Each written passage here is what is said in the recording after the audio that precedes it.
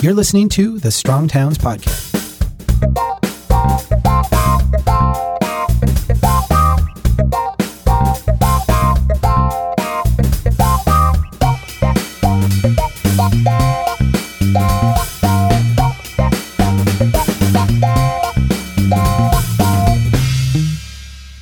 Hey everybody, this is Chuck Marone with Strong Towns. Welcome back to the Strong Towns Podcast. This week, my guest is Bruce Katz. He's the inaugural Centennial Scholar at the Brookings Institution. Many of you know his work. It focuses on the challenges and opportunities of global urbanization. He founded the Brookings Metropolitan Policy Program back in 1996, and for 20 years was its vice president and co-director. He's put together two books. The first, The Metropolitan Revolution, and his latest, which is co-authored with Jeremy Nowak, is The New Localism, How Cities Can Thrive in the Age of Populism. Bruce, I've followed your work, obviously, for a long time, and it's a thrill to talk to you. Welcome to the Strong Towns Podcast. Well, thanks for having me. I really appreciate this. I want to start out just real simple. I read the book. It was very challenging. I enjoyed it. I think we have a lot of commonality, and I'd like to explore some of those. But let's start out just getting people caught up. What do you mean when you say the new localism? So I think what's emerged, particularly in the United States, but really in cities across the world, is a new philosophy and practice of problem solving.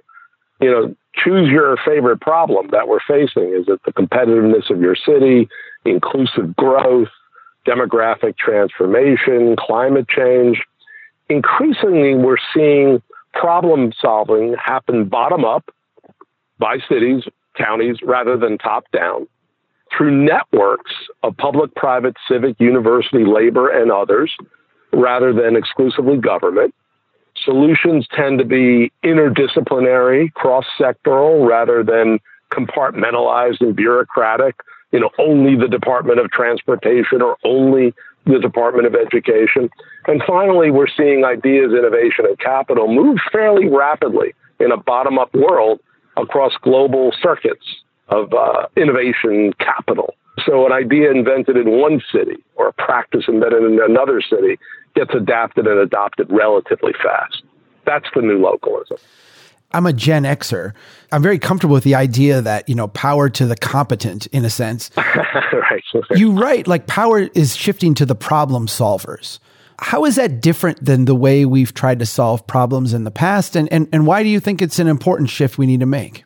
Well, I think it's an absolutely critical shift. We had a mid-20th century vision of how to solve the hard problems in our societies. And not just in the United States, but in many of our mature economies. You'd have a central government or a national government. You'd have these agencies with quote-unquote experts that had great specialized knowledge, again, like a Department of Transportation or a Department of the Environment. And then they would try to crack at hard challenges given their specialized knowledge through, essentially rigid, formalized bureaucracies. And that did work for some things. I mean, U.S. Clean Air Act, Clean Water Act, a lot of stuff got done through those agencies. But increasingly, we see challenges in the world that particularly are faced by cities and by counties as multidimensional challenges. The solutions are not really about having one bureaucracy with specialized knowledge be the begin-all and end-all of the solution. Before you even get to this period of angry populism, and before you even get to partisan divisions and ideological polarization, what we're focusing on is on the structural nature of problem solving in the 21st century, needing multiple sectors, multiple disciplines, so that you could actually get the solution right and get it sustained over time. That's a different world. It's a horizontal world rather than a vertical world.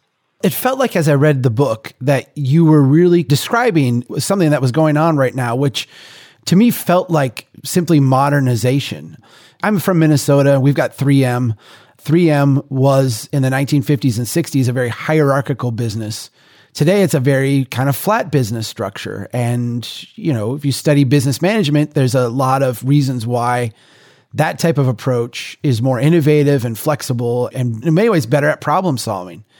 How much of this is a modernization, and how do we get some of those maybe more reluctant and kind of rigid structures like our governmental structures and some of our institutions and corporate, finance kind of things. How do we move some of those along this route of new localization, especially if it means for them giving up some power? I think we lived in a networked economy and a networked society. And just take the innovative economy, for example. There was this notion that we were waiting for the genius in the garage, like Steve Jobs or something, to invent the next big technological breakthrough. Actually, most technological breakthroughs happen through collaborative ecosystems of universities and faculty and students and entrepreneurs, startups, scale-ups, investors, mature companies. And solutions sort of travel the same way. They require networks because the challenges in a modern society are complex. And therefore, each of our disciplines is really not adequate to solve the problem. I mean, take traffic congestion. The traffic engineers try to solve the problem by widening our roads. It just made the problem worse. But once you bring the housing community in, or land use, or zoning, or economic development, or technological innovation, you begin to really get a much broader sort of spectrum of solutions. So this is the world in which we live. And frankly, cities have become revalued because a networked economy and a networked society and networked solutions craves proximity. It craves density. It wants different sectors, people with different skills to be close to each other so they can share ideas and ultimately crack the code. I think the mid-20th century was a certain kind of economy, a certain kind of society, and now we're just in a completely different world. And again, these are structural shifts, not cyclical realities. I know you have studied a lot the housing issues of the last 100 years and are very familiar with the debates over affordable housing and home ownership in this country. I'd like to use that as a platform for kind of diving deeper into this. As we went through the Great Depression and immediately after World War II, we were trying to solve a set of problems, and we tried to solve them through centralization. Fannie Freddie, the FHA, suburbanization. Are the problems we're dealing with today and the call for a new localism, do we read that as that we picked the wrong approach before, we shouldn't have centralized? Or do we look at it more as, things are different now and we have to respond to them differently? How do we view the past through this new lens? I was chief of staff at HUD under Clinton and worked for Henry Cisneros, who, by the way, was one of the most inspiring people I've ever met in my life. I think this is partly a question of balance and getting the balance right between what a national government does or what states do, which are governments. That's what they are. They're not networked. And what cities and counties and metropolitan areas do. I think that's really the question. I think we overly centralized and nationalized housing policy in the mid to late 20th century as a response to the Depression. Other countries had a more distributed approach.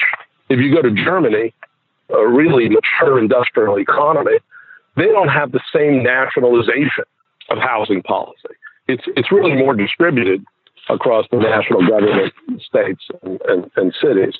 In a way, what we're doing now in the U.S. is we're beginning to rebalance and reassign responsibilities across different levels so that ultimately we can solve these hard issues around affordability. So it may be ultimately what we need to do is we need to be looking to Hamburg, or we need to be looking to other European cities that have had more power and more responsibility for dealing with the housing crisis for a longer period of time. That's where we may begin to see solution sets that are, have the potential to really grapple with the challenge. So we over-nationalized housing policy in the U.S., and now I think we're returning to a balance, and it means that cities and counties will have to step up, use land use and zoning in different ways, raise capital in different ways, sort of reduce the cost of building and preserving housing in different ways. I think we're finally getting to a full solution. And housing is intensely local, so that's where it should have been all along. I want to quote from your book. You write, the populism that defined the 2016 presidential election shares much of its origins with new localism.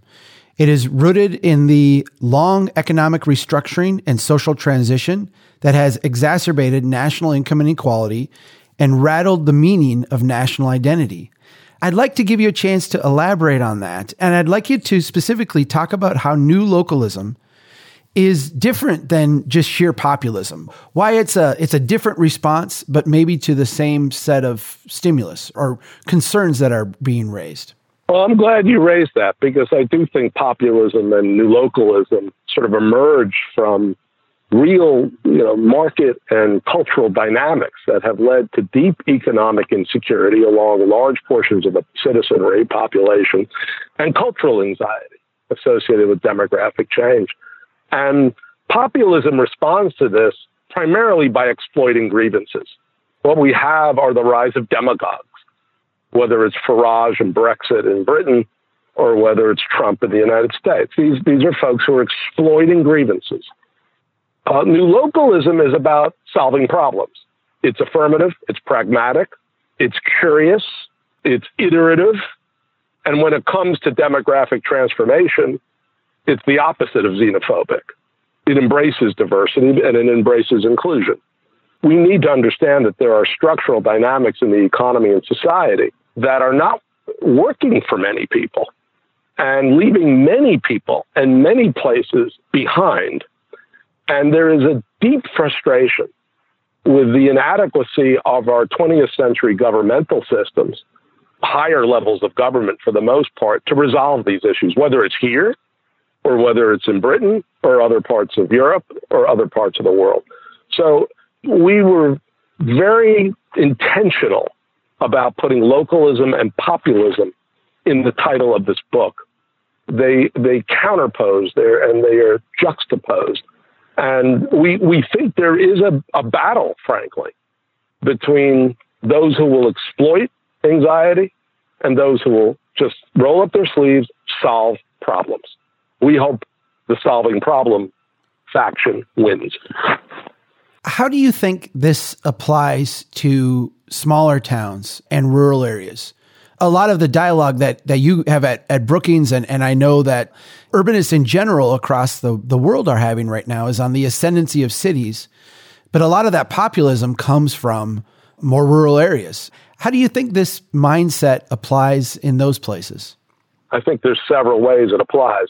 First of all, half of people who live in areas that are defined as rural for density and other criteria live in metropolitan America, because we've seen such a level of sprawl and decentralization that many of our rural counties and rural towns are now in the envelope of metropolitan areas. And they are commuter zones. They're commuter origins for workers going back into the exurbs or middle suburbs or even the city to do their jobs. So there is a level of connectivity between the core city and the core county, mature suburbs and exurbs out to rural areas that, frankly, I think are going to need a different narrative and a different group of intermediaries to ensure that the prosperity of the core can radiate out to the periphery. The other thing, though, is we think a lot of the principles of urban regeneration apply to rural towns and rural counties because, the starting point of new localism really was around placemaking. How do you create a quality place?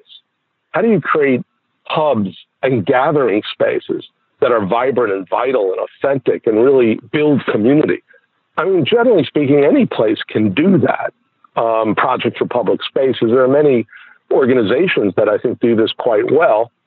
And then how do you make your school and your skills system the best that can be? So even if you've lost some of your economic function, you can still work on placemaking and you can still work on talent preparation and become a place that has an offer for investors and companies and for residents. So I think those are the two dimensions of the urban-rural rift. I mean, the urban-rural rift in America is not just about Manhattan versus, the farmland. It's really about the core of cities and the periphery of metropolitan areas. We can solve that from the bottom up. I feel like a lot of our work in this particular vein in specific overlaps. I find myself, when I read the book, in broad agreement with you.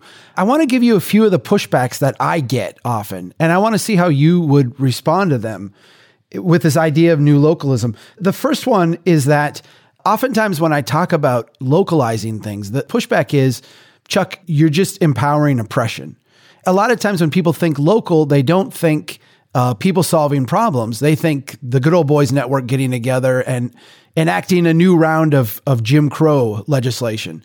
What would you say to the people who are very concerned about civil rights, social justice, and maybe the parochial nature of localized systems that would be different than kind of broader national systems?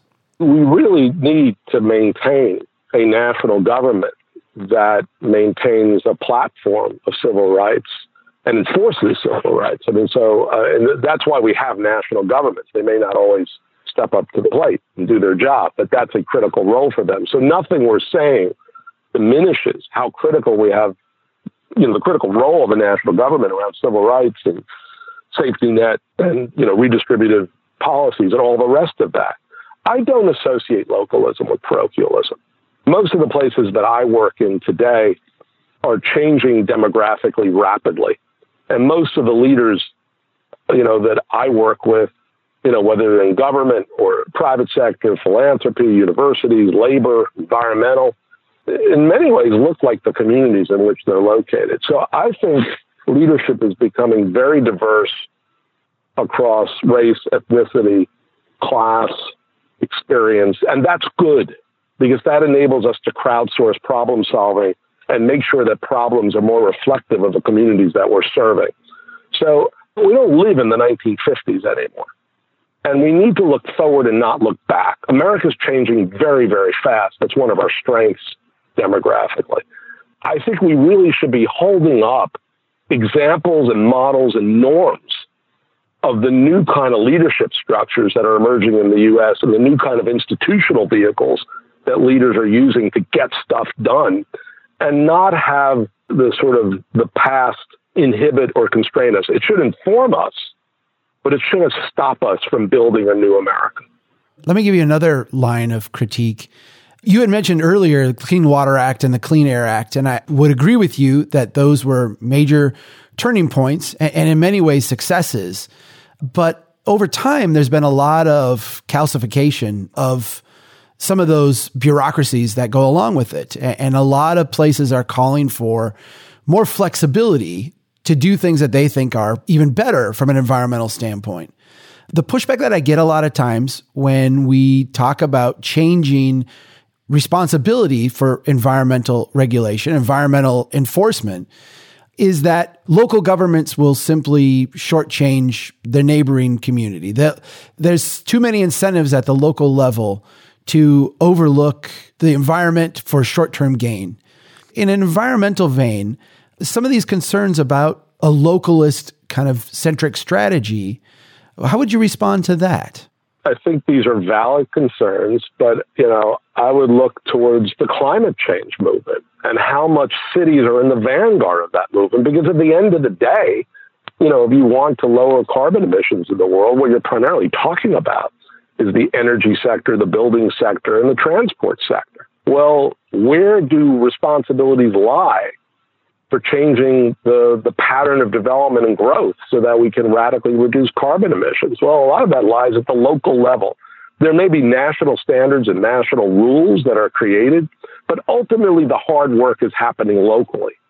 So cities have to be in the lead here.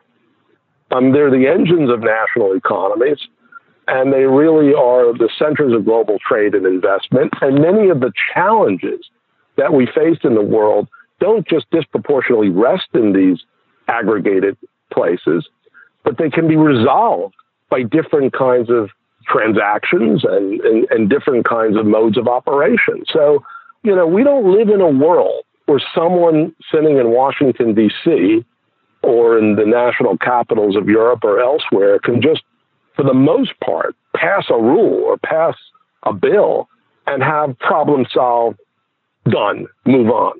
I think we live in a world that requires constant, continuous, iterative innovation across sectors and disciplines to deal with the hard issues. And that's what we're identifying in this book. Those are the stories we're telling, essentially.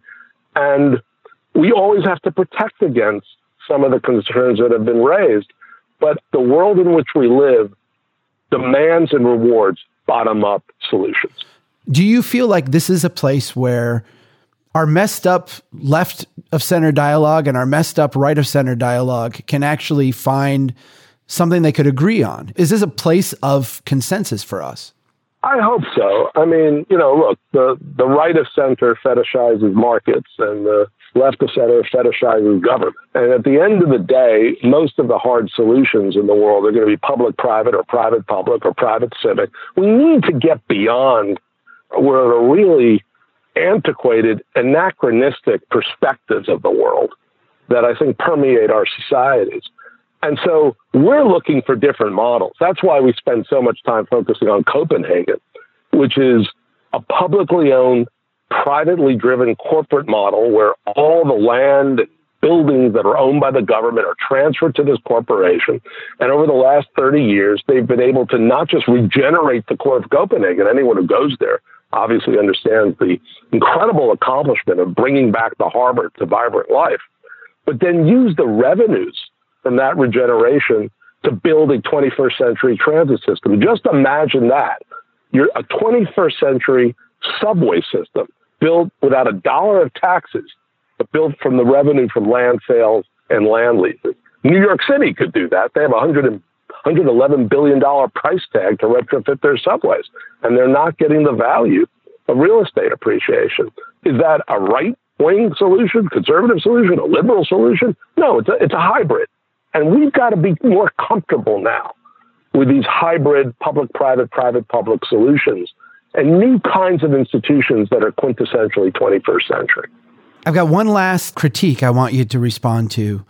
And it has to deal with just the messiness of local kind of action. Whenever people work locally, it's messy, it's chaotic. And I was thinking, as I read your book, when we went through 9/11, all of a sudden society had this tension and we just walked away from essentially all the concerns we had about, Big Brother and a security state. Things that a decade earlier would have been unimaginable. We just went out and did. I've worked for years at the local level, and I see when cities are confronted with hard choices, difficult problems, things that force them to essentially work through unsolvable things, something where someone's going to get what they want and someone's not going to. And oftentimes the solution at the local level is to turn to Big Brother, the proverbial rich uncle that can come in and smooth things over and make things work. How do we essentially resist the notion to solve all the problems, even when they get messy and complicated at the local level? How do we kind of force, as part of the new localism, people to actually have to work through these things and not turn around and ask someone else? Well, listen, I think our stories, Copenhagen is one story, but we tell the story of Pittsburgh and its recovery from the steel collapse in the late 1970s, or Indianapolis and their ability to build a vibrant and prosperous metropolis, with very intense and very formal relationships between corporations, philanthropies, universities, the public sector, neighborhoods. We spend a lot of time in our universities studying public administration. We spend a lot of time in our universities studying public policy, the national government, the state government. What we're saying in this book is the reality of problem solving today is happening through networks that many times don't speak the same language, and many times, these institutions and leaders don't have the same objectives. But the solutions are going to come from them collaborating to compete, collaborating to problem solve. It is messy and it is complicated, but there's so many assets that we have in our cities because they are networks and not governments. And now we've got to perfect the mechanics of collaboration. And we have to perfect this practice of problem solving. So I think at the end of the day, if we can just rid ourselves of what we were taught, in elementary school, that we live in a hierarchical society and we're waiting for the bill to pass Capitol Hill, and we're waiting for the cavalry to come. We have agency at the local level. We have more wealth and capacity than we know when we really do pull together these different sectors and a more diverse leadership structure. So this is an act of optimism, this book. I mean, I have to say, Jeremy and I, we respect the challenges, we understand the problems, but we fundamentally believe that we have more power than we understand, and we have more wealth than we understand to deploy at the local, county, and metropolitan level. And we do have to rid ourselves of some of this 20th century thinking that we're just waiting for the right, candidate to win the presidency or win the governorship. And that, I think, is a fool's errand. Yes, there will be changes, but at the end of the day, long-term, sustained, transformative change has to happen locally. Bruce, I feel like this is a really positive vision of the future, even though a lot of people, I think, would find it challenging. Did the book give you some optimism putting it together? I actually ended the book more optimistic than I started. I did too. Because, I knew the Copenhagen story, sort of. I knew the Pittsburgh story, sort of. But then, Jeremy and I started to crowdsource a whole bunch of other stuff from St. Louis and Kansas City. A lot of these are heartland stories. Cincinnati, Abilene, Texas, Erie, Pennsylvania, Oklahoma City. I ended up this book feeling, wow, we have so much opportunity in this country. We have so much capacity. We have so much talent across multiple dimensions. This is an organizing question. It really is an organizing question. How do we organize information? How do we organize people? How do we organize capital? And let's just do it. I mean, I served in the federal government for 10 years. Like Elvis, they have left the building. I'm not waiting for them, and I'm definitely not waiting for many state capitals.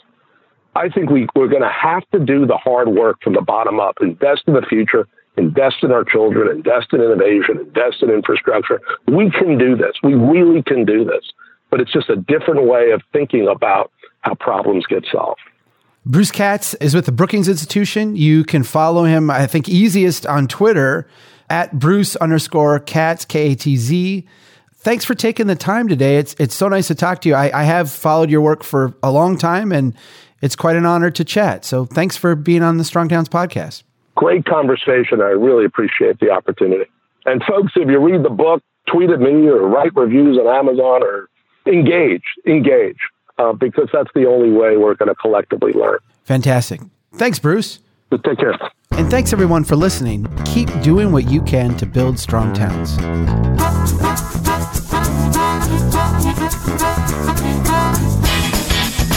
Taking risk is a necessity to becoming rich. It's also a necessity to going bankrupt. Bill. That's the story. They know that America's one big pothole right now. Just to echo what you said, there are no silver bullet solutions. Chuck Marohn, this has been fascinating. Oh, thank the city! The window is not always open, but if nobody's pushing, then once the window opens, there'll be no chance to go through. I like you. I like your vision of the world. The United Nations Earth Summit, Agenda 21. Yeah.